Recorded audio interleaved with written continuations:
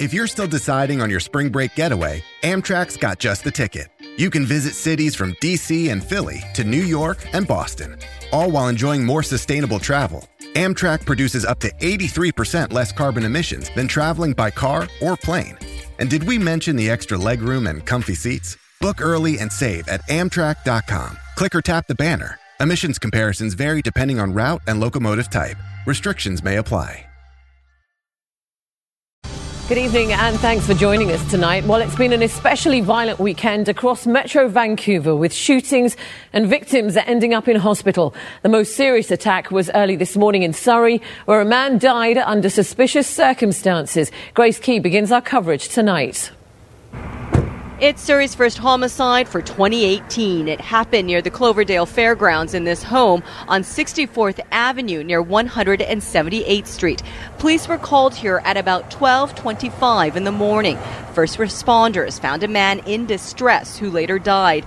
The house is isolated and surrounded by industrial businesses. People working in the area say they've never witnessed any problems with the home. Nothing problem that I hear. Have you ever seen people in the house? No, I don't know. Parts of 64th Avenue were closed during the investigation. IHIT, the Integrated Homicide Investigation Team, has taken over the case.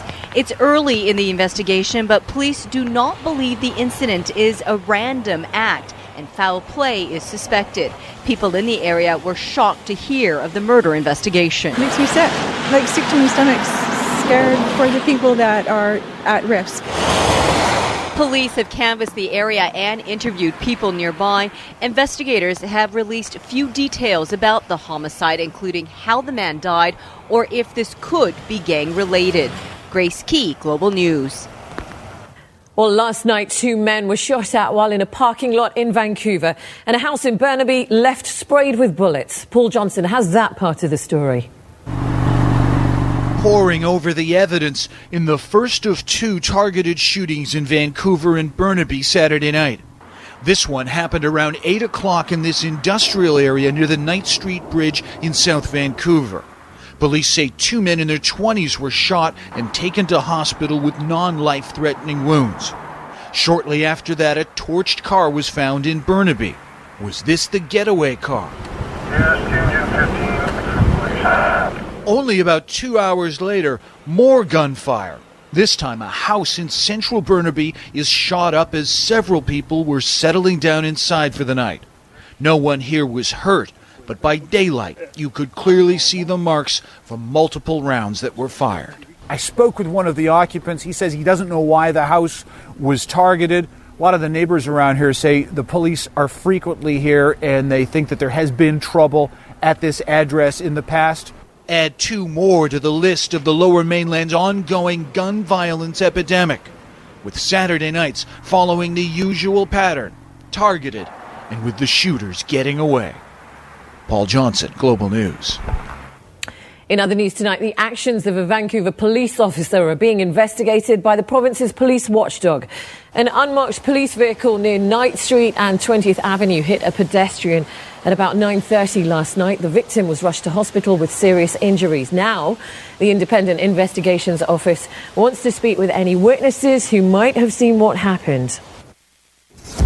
We will look at the speed of the vehicle, how it was being driven. We'll look at the lighting conditions. We'll look at the road conditions. We'll look at what the pedestrian was doing, where they were, and how they were acting. All of that will go into our consideration as to whether or not, at the end of the day, we determine whether this matter should be referred to the Crown for charges or whether we find that it doesn't support any charges. Good news tonight for 2 groups who got lost in the backcountry this weekend. The first one involves the search for 2 snowmobilers. They were lost outside Revelstoke. 2 24-year-olds, Taylor DeMonso and Andrew McLeod. They're both from Kelowna.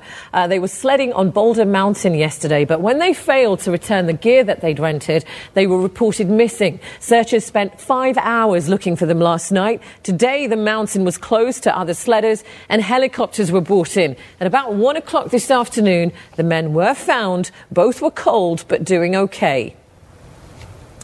And 2 Spanish skiers who were lost for 4 days off of Kicking Horse Mountain Resort in the Kootenays, they were also found today. The RCMP is saying that the man and woman in their early 40s were reported missing after they didn't check out of their hotel last night. A search and rescue team eventually found them in the Canyon Creek area. They have been taken to hospital with minor injuries. Now, most people love a good offer, and starting tomorrow, you can register to get a $25 gift card from grocery store giant Loblaws. This comes after the company admitted to taking part in an industry-wide price-fixing scheme on bread. One consumer expert says, do not get the card, though. Kristen Robinson tells us why. After admitting to participating in price-fixing, a Canadian staple for more than a decade, this is Loblaws' first step to regaining customers' trust. But not everyone is buying the $25 apology. How many cards are they going to hand out, and how can they promise that they wouldn't do that about other things? Well, how much money have they made throughout the whole process, cheating people out of this, inflated price for bread? In December, Loblaw and its parent company George Weston revealed their bakery and grocery divisions regularly colluded in driving up the price of bread from late 2001 to March 2015. Going forward, SFU marketing expert Lindsay Meredith says the Loblaw card is a smart move. Now when you make a bad mistake like price fixing, you come clean, mea culpa, fess up, try to make things right. If you don't, the social network guys are going to get you, and they're going to get you bad. The goodwill gesture is no breadwinner, says the Ontario woman behind a $1 billion class action lawsuit over the bread price-fixing scheme. I figured out that over 14 years, we probably bought over 2,500 loaves of bread. So that's a penny of bread. And I'm sure they didn't collude for a penny of bread. Loblaw says accepting the card will not preclude you from joining any class action or receiving additional compensation from the court. Still, Canada's consumer watchdog says people need to consider whether $25 in free groceries is holding people to account. We want to know. We need to know who these people are. And we need to know that they're going to stop doing it. Loblaw could pay out up to $150 million, with between 3 and 6 million people qualifying for the program, some of whom say they'll be donating their cash cards to the food bank. Kristen Robinson, Global News. Now, you might have been a little shocked if you saw this in Maple Ridge this afternoon, a minivan crashing into a local restaurant. The vehicle ended up into the corner of the Ricky's Country restaurant on Lougheed Highway in Maple Meadows Way. No word yet on the crash, or the cause of the crash even. Fortunately, no reports that anybody was hurt. Local Syrian refugees are celebrating their third Orthodox Christmas in BC. The St. Gregory Armenian Church in Richmond has the largest sponsorship agreement to bring Christian Syrian refugees into the Lower Mainland. So far, it has more than 150 members, making this parish one of the largest private sponsors in BC. Having a peaceful Christmas here, celebrating their culture and Christmas in a very environment that it's, it feels like a family as a community, and so we're so happy. The community helped us too much to find jobs, houses. Still ahead tonight, the man President Trump nicknamed Sloppy Steve is full of regret. We'll tell you what Steve Bannon has been saying in the latest on the bombshell book about Trump in the White House. Also ahead on the news hour, tragedy in Nova Scotia as multiple people died in an early morning house fire. We'll get the latest on the investigation there for you in a few minutes too. Well, tonight the family of a woman who was caught on camera with a racist rant is speaking out. The video attracted a strong public response, but the woman's son says there is much more to this story and everyone needs to better understand those living with a mental illness. Tanya Beja reports. I thought, oh my God, that's my mom, and she's everywhere too. Christian Chirabella says he was caught off guard by a viral video that documents a racist rant by his mother. You are not like the rest of us. God help us. I was quite shocked, and I didn't think my mom could really say something like that. But Chirabella wants the public to know his mother was diagnosed with schizophrenia 2.5 years ago. She took the medication and she seemed to get better, but then she stopped taking it. It's hard to get people to take their medication, especially when you're really paranoid. In the video, his mother shouts racist insults at 24-year-old Anika Vassell, who was sitting in her car at Broadway in Ontario. I also felt bad for Anika, the driver, because, I mean, something like that, someone coming up to you and just knocking at your door and then saying some pretty racist stuff must have been hard for her. But he believes the footage and comments now plastered on social media have put his mother at risk. It kind of sickens me to see that my mom is now being attacked by all these people, and that it could be someone else's mom. Like, if she goes outside and if someone actually says, oh, hey, you're that lady, or in any way like that, I mean, she's probably going to be really scared, and it'll be really bad because she'll just isolate herself even more. Only posted the video because I just wanted to show that racism does exist, and that I don't think it should be condoned. Vassell is also warning others not to seek vengeance against the woman who verbally assaulted her. I would hope that she gets the help that she needs, that her family members can help her get that help, that anyone else in that position is able to get the resources for that. Tanya Beja, Global News. Heartbreak in a tight-knit community in Nova Scotia after a fire completely destroyed a home, killing multiple people inside. Sources telling Global News that the victims may have been children. Overnight, fire ripped through a home, resulting in the deaths of multiple people. RCMP are saying very little about the fatal fire at this time. They will not confirm how many victims there are, their ages or gender. However, community members tell Global News 4 children were killed in the fire. We got paged at 12:20, and when we arrived on site, the house was all engulfed with flame at the time. It was quick, you know. And we were here 2 hours before we could get the fire extinguished to what it is now. This is a very preliminary investigation and a very complex investigation. At this point in time, we are not able to release a lot of details that are very specific to the investigation until we've confirmed those things. It's quite the tragedy for the family and families, so it's devastating for the community. But the community is going to be there for them, so whatever they need, they all have to do is reach out to us and we're going to help them. The community is planning to come together to try to help the families affected by this fire. More information is expected to be released by the RCMP on Monday. Natasha Pace, Global News, Pubnico, Nova Scotia. More than 30 people are missing in the East China Sea after an oil tanker collided with a cargo ship near Shanghai. The crash causing the tanker to burst into flames, sending thick clouds of black smoke into the air. 32 crew members from Iran and Bangladesh were on board the tanker. None of them have been found, but the crew on the cargo ship were rescued. The cause of this crash is being investigated, officials saying that poor weather may have been a factor. In US politics, an apology from Steve Bannon. The ex-White House chief strategist is now backtracking on comments he made in a controversial new book about the Trump in the White House. Former White House chief strategist Steve Bannon apparently trying to patch things up with President Trump, now expressing regret for comments made in the new book, Fire and Fury, including about the president's son. In a statement, Bannon said Donald Trump Jr. is both a patriot and a good man. But Bannon had reportedly told author Michael Wolff that Trump Jr. and son-in-law Jared Kushner's meeting with a Russian lawyer over possible dirt on Hillary Clinton was treasonous and unpatriotic, and that prosecutors were going to crack Don Jr. like an egg on national TV. It reads like an angry, vindictive person spouting off to a highly discreditable author. But Wolff stands by what he wrote. If I left out anything, it's probably stuff that was even more damning.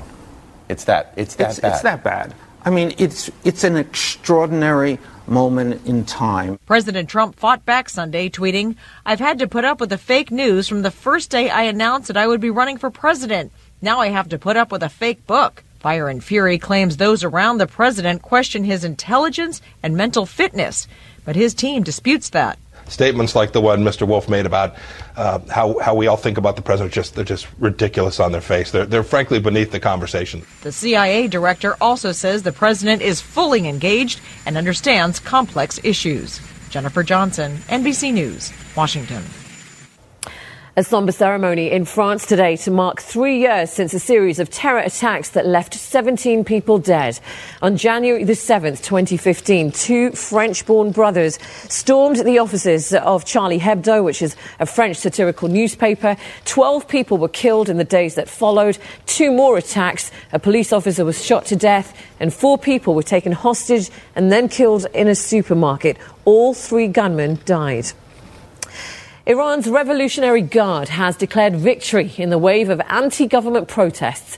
In a statement, the Guard said that they have quelled an uprising and blamed the unrest on the US, Israel and Saudi Arabia. It comes after dozens of students were arrested. Thousands of others have already been jailed since the protests began. On social media, signs of protest, well, that's still there, with many posting videos showing people burning government documents.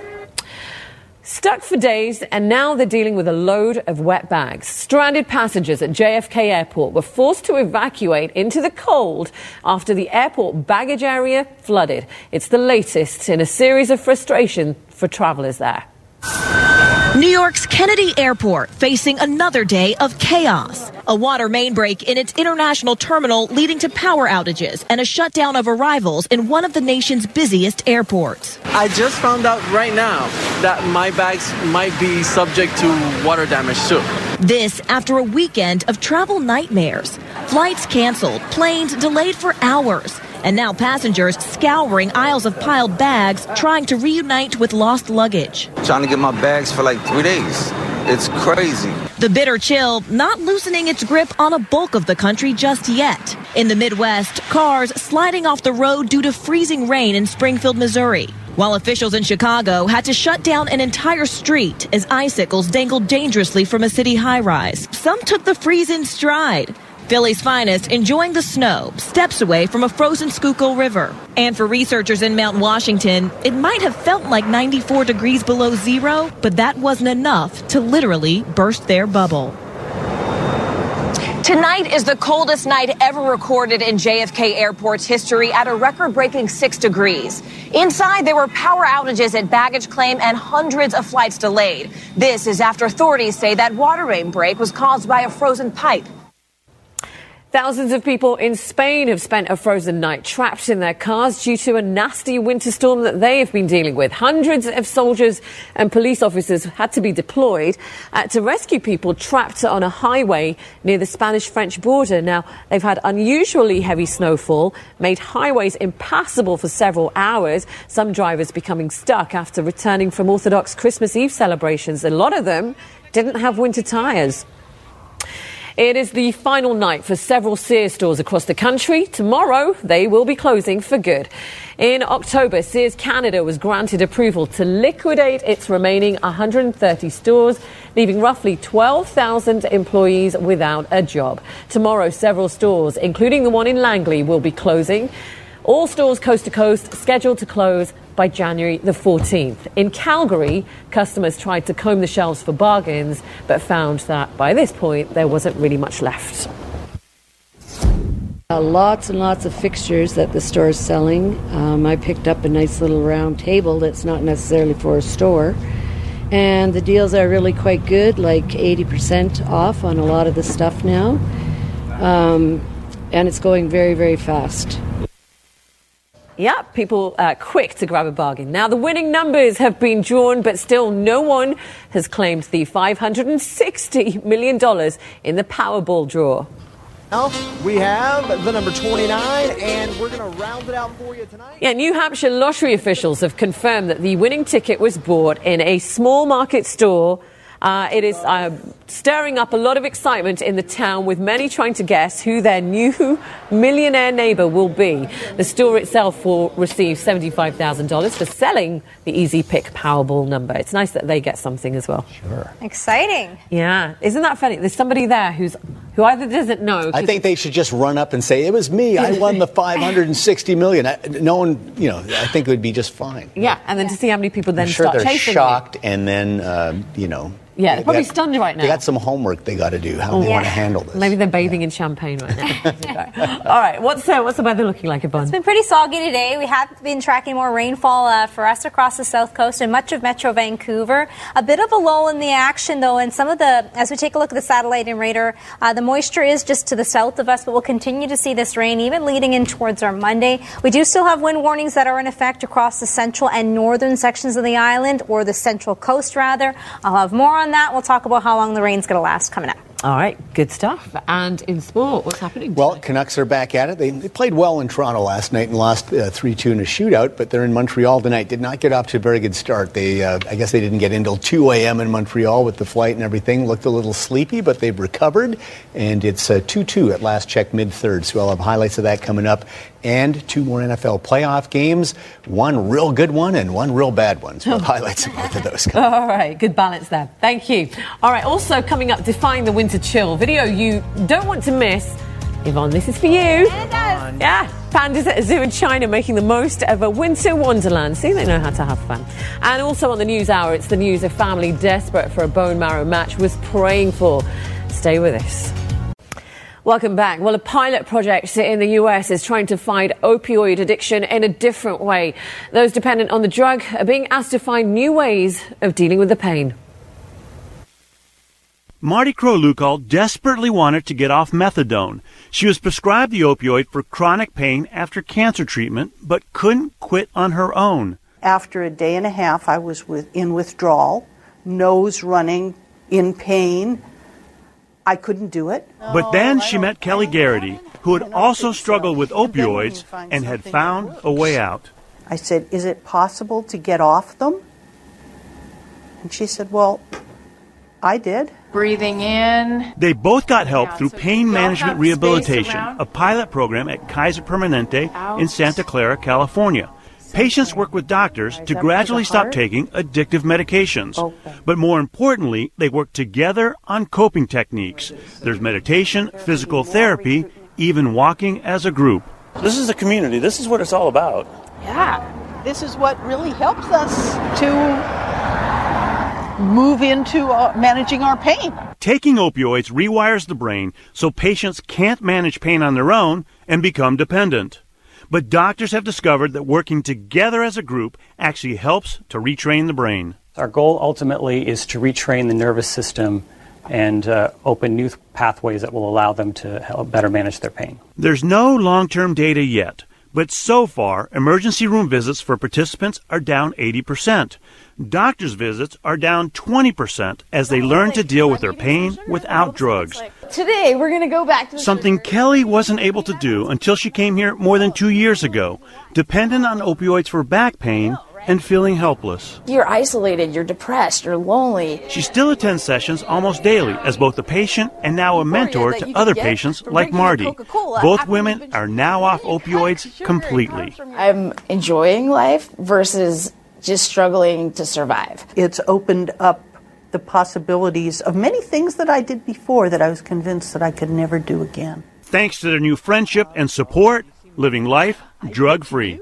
Dr. John Torres, NBC News, Santa Clara, California. All right, we will get a full check on your weather forecast with Yvonne after this break. Plus, the final king tide of the season rises up along the shorelines of Metro Vancouver. Stay with us for that too. Welcome back. Now, heavy snowfall in recent weeks has caused a lot of headaches for many people in our province. Crews, of course, have been out in ploughs working overtime trying to clear away all of that mess.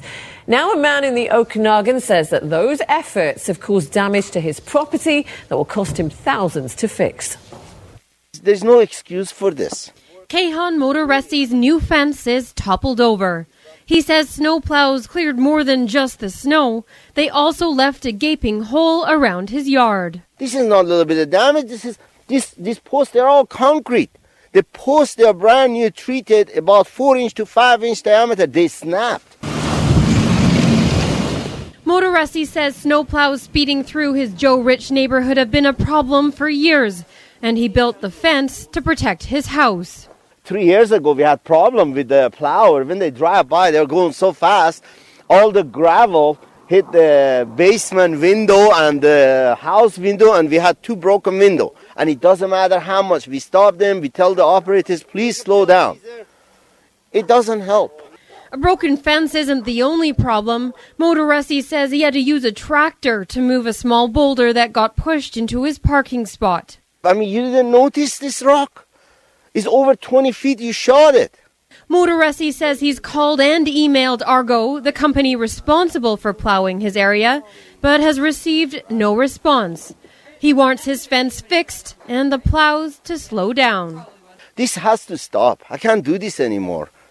They're not helping us. Argo declined a non-camera interview but said these things happen sometimes. It says it tries to get back to customer complaints within 24 hours and it will be looking into this matter. Jules Knox, Global News, near Kelowna. Yeah, that guy definitely not happy. Now, the final king tide of the season rolled in just after 10 o'clock this morning. The extra high tides began to rise on Wednesday morning. They did cause a little minor flooding in coastal areas around Metro Vancouver.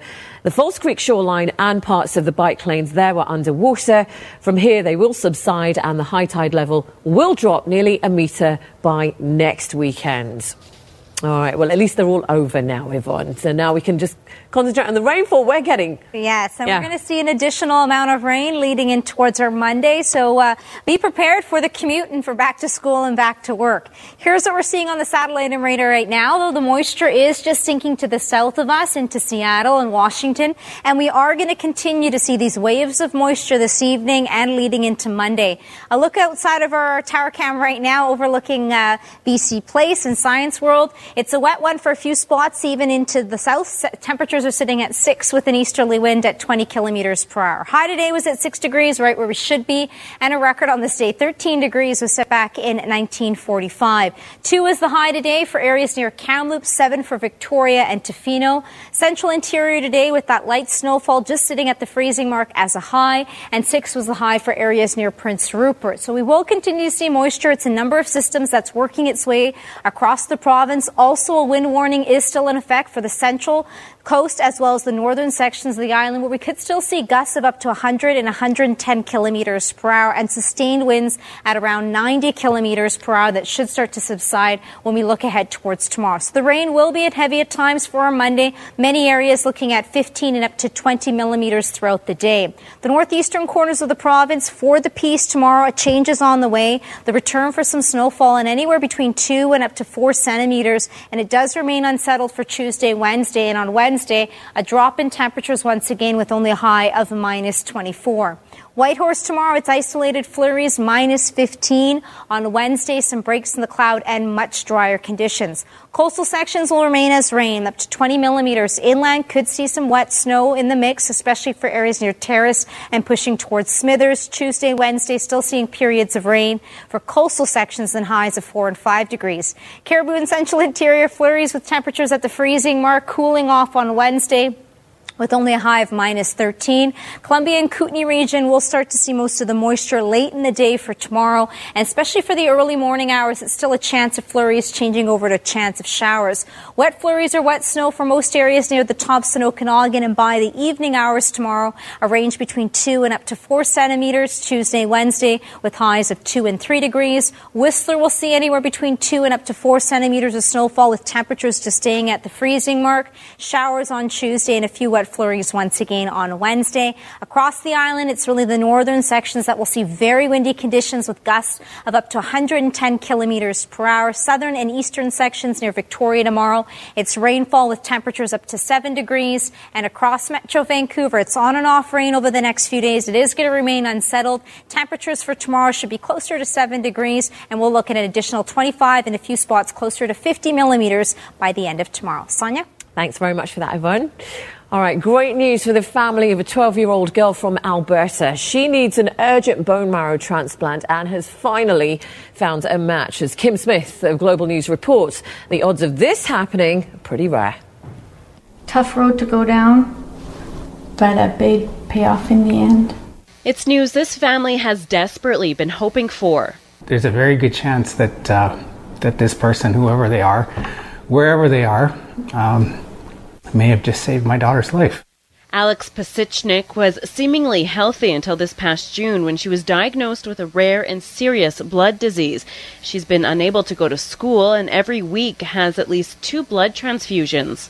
She's a strong girl, and she definitely is a fighter. She's made it this far, and that says a lot about her. Several bone marrow donor drives were organized to try and find Alex a donor. Her younger sister, sitting here with her parents, wasn't a match. But on Wednesday, the family learned the odds were finally in its favor. To find a match is around 1 in 14 million as far as being able to find somebody. So it's a very unique thing when you have a match, and they're like snowflakes, right, when it comes to your genetics. Finding a donor is the first step to a cure. Doctors have told the family there's a 90% chance the transplant will be successful, but there's also a 5% chance of death. She hasn't said much, but as you see, she's not sitting here with us. I think she's scared. Yeah, I think she's pretty worried. I think she's pretty worried. So she was in on all the meetings, and she knows what could or couldn't happen. Although there's still a long road ahead, the family hopes the anonymous donor knows the impact they're having. It's changed our family for sure, and it's changed our outlook on people too, like complete strangers would save our daughter's life. Kim Smith, Global News. Fantastic news. We wish Alex and her family a lot of luck with that transplant. Up next, Canucks on the road in Montreal tonight. Barry is here with how they're doing and the rest of the day's sports news. Stay with us. All right, let's catch up with all the day's sport right now. Canucks, they're at it again. Yes, at it again. Yeah. They put in another good effort. I like the way they're playing right now, despite the fact they're down a lot of guys. Thanks, Sonia. There's no doubt the Canucks have played their best hockey on the road this year. Their speed and structure seem to be more evident playing away from home, and the goaltending also seems to be stronger when they're on enemy ice. Last night, a fine effort in a 3-2 shootout loss to the Leafs. Tonight, a chance to gather more points against the struggling Canadians. Sven Baertschi back in the lineup after missing 11 with a broken jaw. Chris Tanev did not dress after taking that puck in the face last night in Toronto. Lost some teeth, but they say he could play Tuesday. Anders Nilsson tested early and often. Max Pacioretty on the breakaway, stopped by Nilsson, who, like Jacob Markstrom, has struggled a lot lately, but both Swedes have played good so far on the road trip. Habs get on the board. Carl Alsner's shot deflects off the stick of Troy Stetcher and in, so no chance on that one for Nilsson. Canadians led 1-0, and they had a chance to add to the lead shorthanded. Paul Byron's got great speed. He's in alone, but Nilsson just gets a piece of that one with the shoulder. 12 saves for the big Swede in the first. 1-0 Habs after one. Second period on the power play. They set up the one-timer for Alex Galchenyuk, who powders one past Nilsson. 2-0 Habs, and Vancouver really under siege at this point. Chance here for Brock Besser, but Carey Price makes the save. And then finally, with 7 minutes to go in the second, Alex Edler will just get this one on net, and Daniel Sedin, nice little redirect in front, and the Canucks are on the board, down just 2-1, despite the fact they'd really been outplayed. And they have another opportunity after that, the goal giving them a boost. Troy Stetcher with the chance off the face-off, but Carey Price makes the stop. 2-1 after two, but the Canucks still in this one. And then in the third, they'll tie it up on a pretty play here. Daniel cross ice to Besser. Look at that little saucer pass to Michael Del Zotto, who shows some nice finish. Ties it up 2-2, but the Canadians do regain the lead midway through the third. Juicy rebound here by Nilsson, one of his few mistakes, and Brendan Gallagher makes him pay, the former Vancouver Giant. That's 16 on the year now for Brendan. 3-2. They've just added another 4-2 Habs in the very late stages in the third, so it looks like the Canucks are going to lose that one. Oilers and Blackhawks, Edmonton hemorrhaging big time, and they could not stop the bleeding again today in Chicago. First period, Nick Schmaltz on the rebound gives the Blackhawks a 1-0 lead. And then a minute later, rookie Alex DeBrincat will bank one in off Mark Letestu's skate, sneaks through Cam Talbot. Whatever can go wrong is going wrong right now in Edmonton. Oilers in a hole again, down 2-0 after one. Second period, Darnell Nurse gives the Oilers some hope, joining the rush, sweeps it into the net, and one motion there. His third of the year cuts it to 2-1, but with just 10 seconds left in the period. This is a backbreaker for Edmonton. Brandon Saad makes it 3-1. Hawks win 4-1. Edmonton has just won 5-1 since the Christmas break, outscored 28-9 in those 7 games.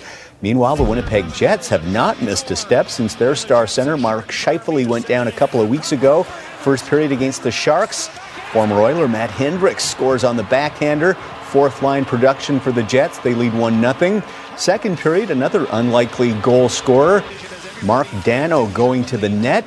Redirects the Jacob Trouba slapper. 2-0 for the Jets at that point. Sharks got one back, but in the final minute of the second on the power play, Matthew Perreault gets his 11th, and the Jets win again, 4-1. They're 5-0-1 since the Scheifele injury. Winnipeg 57 points. They lead the Central Division. Still to come, a shocker in the FA Cup playdowns in England, and the final 8 are now set in the NFL playoffs. Highlights from Jacksonville and New Orleans when we come back. Welcome back. As Saturday proved, there are no guarantees on Wild Card Weekend in the NFL. The road teams won on Saturday, with Tennessee and Atlanta booking their ticket to the Final 8. Today, 2 more games, starting with the Saints and Panthers in New Orleans. Saints and Panthers, a couple of 11-win teams, but New Orleans did win both in the season series. Could they make it 3 straight? Not easy to beat a good team 3 times in one season. Carolina looked good early, but Cam Newton's perfect pass dropped in the end zone by Kalen Clay, and then they also missed the short field goal, so nothing for the Panthers. Saints got the ball, and they do this. Drew Brees going deep to the former Panther, Ted Ginn Jr., and he will not be caught. 80-yard touchdown, 7-0 Saints after the first. Second quarter, Brees making it look easy again in the Big Easy. 9-yard touchdown pass to Josh Hill, 14-3 Saints. Then later on in the half, it's Michael Thomas with a tremendous diving catch at the 1, led to another Saints touchdown. New Orleans up 21-9 at the half. Fourth quarter, still down 12. Finally, the Panthers get in the end zone. Cam Newton zips it to tight end Greg Olsen for the major. Panthers still very much in it, down 24-19. Saints, though, will answer. Brees connects with Michael Thomas for another big gainer. This one goes for 46 yards. Down inside the 10, down to the 5. They would punch that in for another touchdown to go up 31-19, but Newton and the Panthers weren't done yet. Finds Christian McCaffrey in stride. He takes it all the way. 56-yard touchdown. That silences the Superdome. 31-26 with 4 minutes to go. Now, Saints had the ball 4th and 2 at midfield.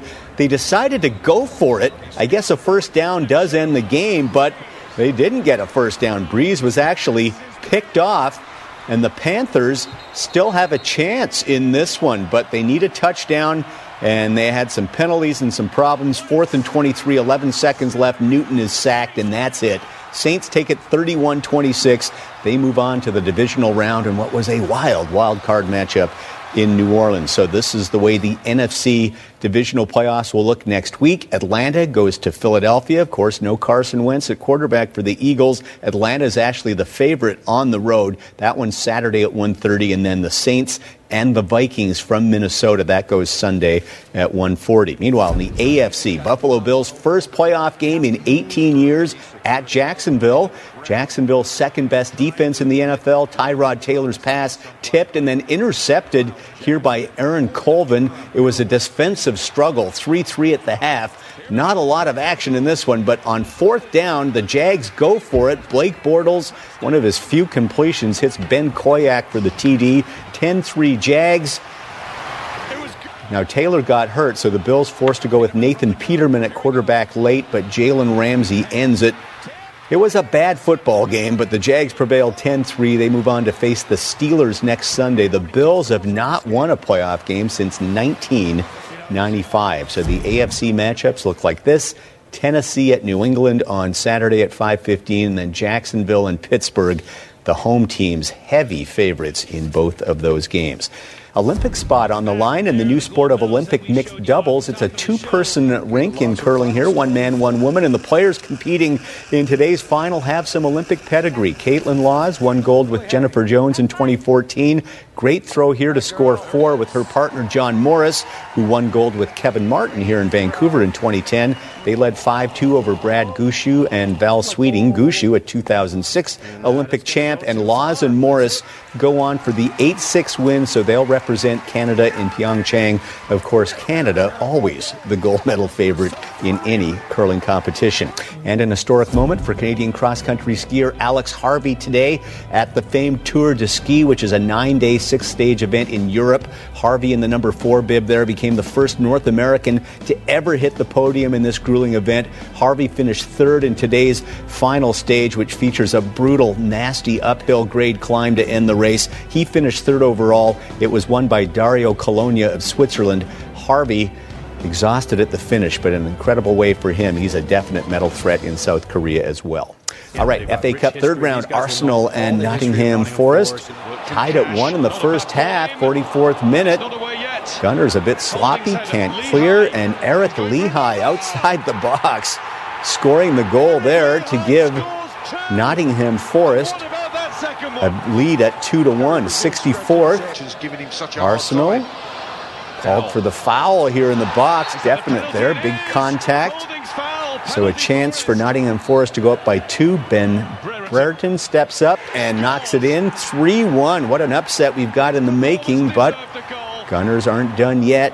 Danny Welbeck will get past the keeper and just chip that one in to make it 3-2. But in the 84th minute, more shoddy defending. Gunners called for another PK against, and Kieran Dowell with a chance to ice it, scores, and the defending FA Cup champs are out. Nottingham Forest stunning Arsenal in the third round. And final round of the Century Tournament of Champions from Maui. World number 1 Dustin Johnson had a comfortable lead when the day began. Now this is a 433-yard par 4. Yes, it's a bit downhill. He's got a bit of a tailwind. That's 433, and he not only hits the green, but this is tracking towards the hole. For the Albatross, that's a 3 under par. Rarely happens that close to that, but he is cruising and basically just about to put the finishing touches. He's playing 18 with an 8-shot lead. He's going to win the tournament. Adam Hadwin of Abbotsford finished 32nd in the 34-man field. That's almost hard to believe that he walloped that 430 yards. That's crazy. Wow. Maui sounds nice at this time of year. It wouldn't be a bad place to play. Yeah. If you're a champion, you get rewarded. You get to play golf in a nice place. Yeah, it's not bad at all. All right, we'll be back in a couple of minutes. Stay with us. Here's a look at your conditions on the mountains. Whistler, Blackcomb with a base of 170. Grouse, 205. Cypress, 220. Sasquatch with 5 new centimeters of snow. Revelstoke with 7 new centimeters and a base of 159. Manning Park, a base of 114. Powder King with 4 new centimeters of snow. Big White with a base of 161. Silver Star, 149. Sun Peaks with a base of 124. Apex with 4 new centimeters of snow and a base of 145. No, look at those temperatures. Finally tonight, well, if we're cold, we'll just turn the heating up. But what do you do if you live in a zoo? Just ask China. Some animals there getting a spa day. Flamingos enjoyed a nice hot spring bath. The chimpanzees, we'll see in a second, got a heated floor installed in their enclosure, so they're pretty happy with all of that. But, you know, some animals would rather still play out in the snow. This one having a good roll around in bone-chilling temperatures. Absolutely loving it. Got a fur coat, though, right? Yeah, right, exactly. A little different for the flamingos. Panda can handle it. Panda can handle it.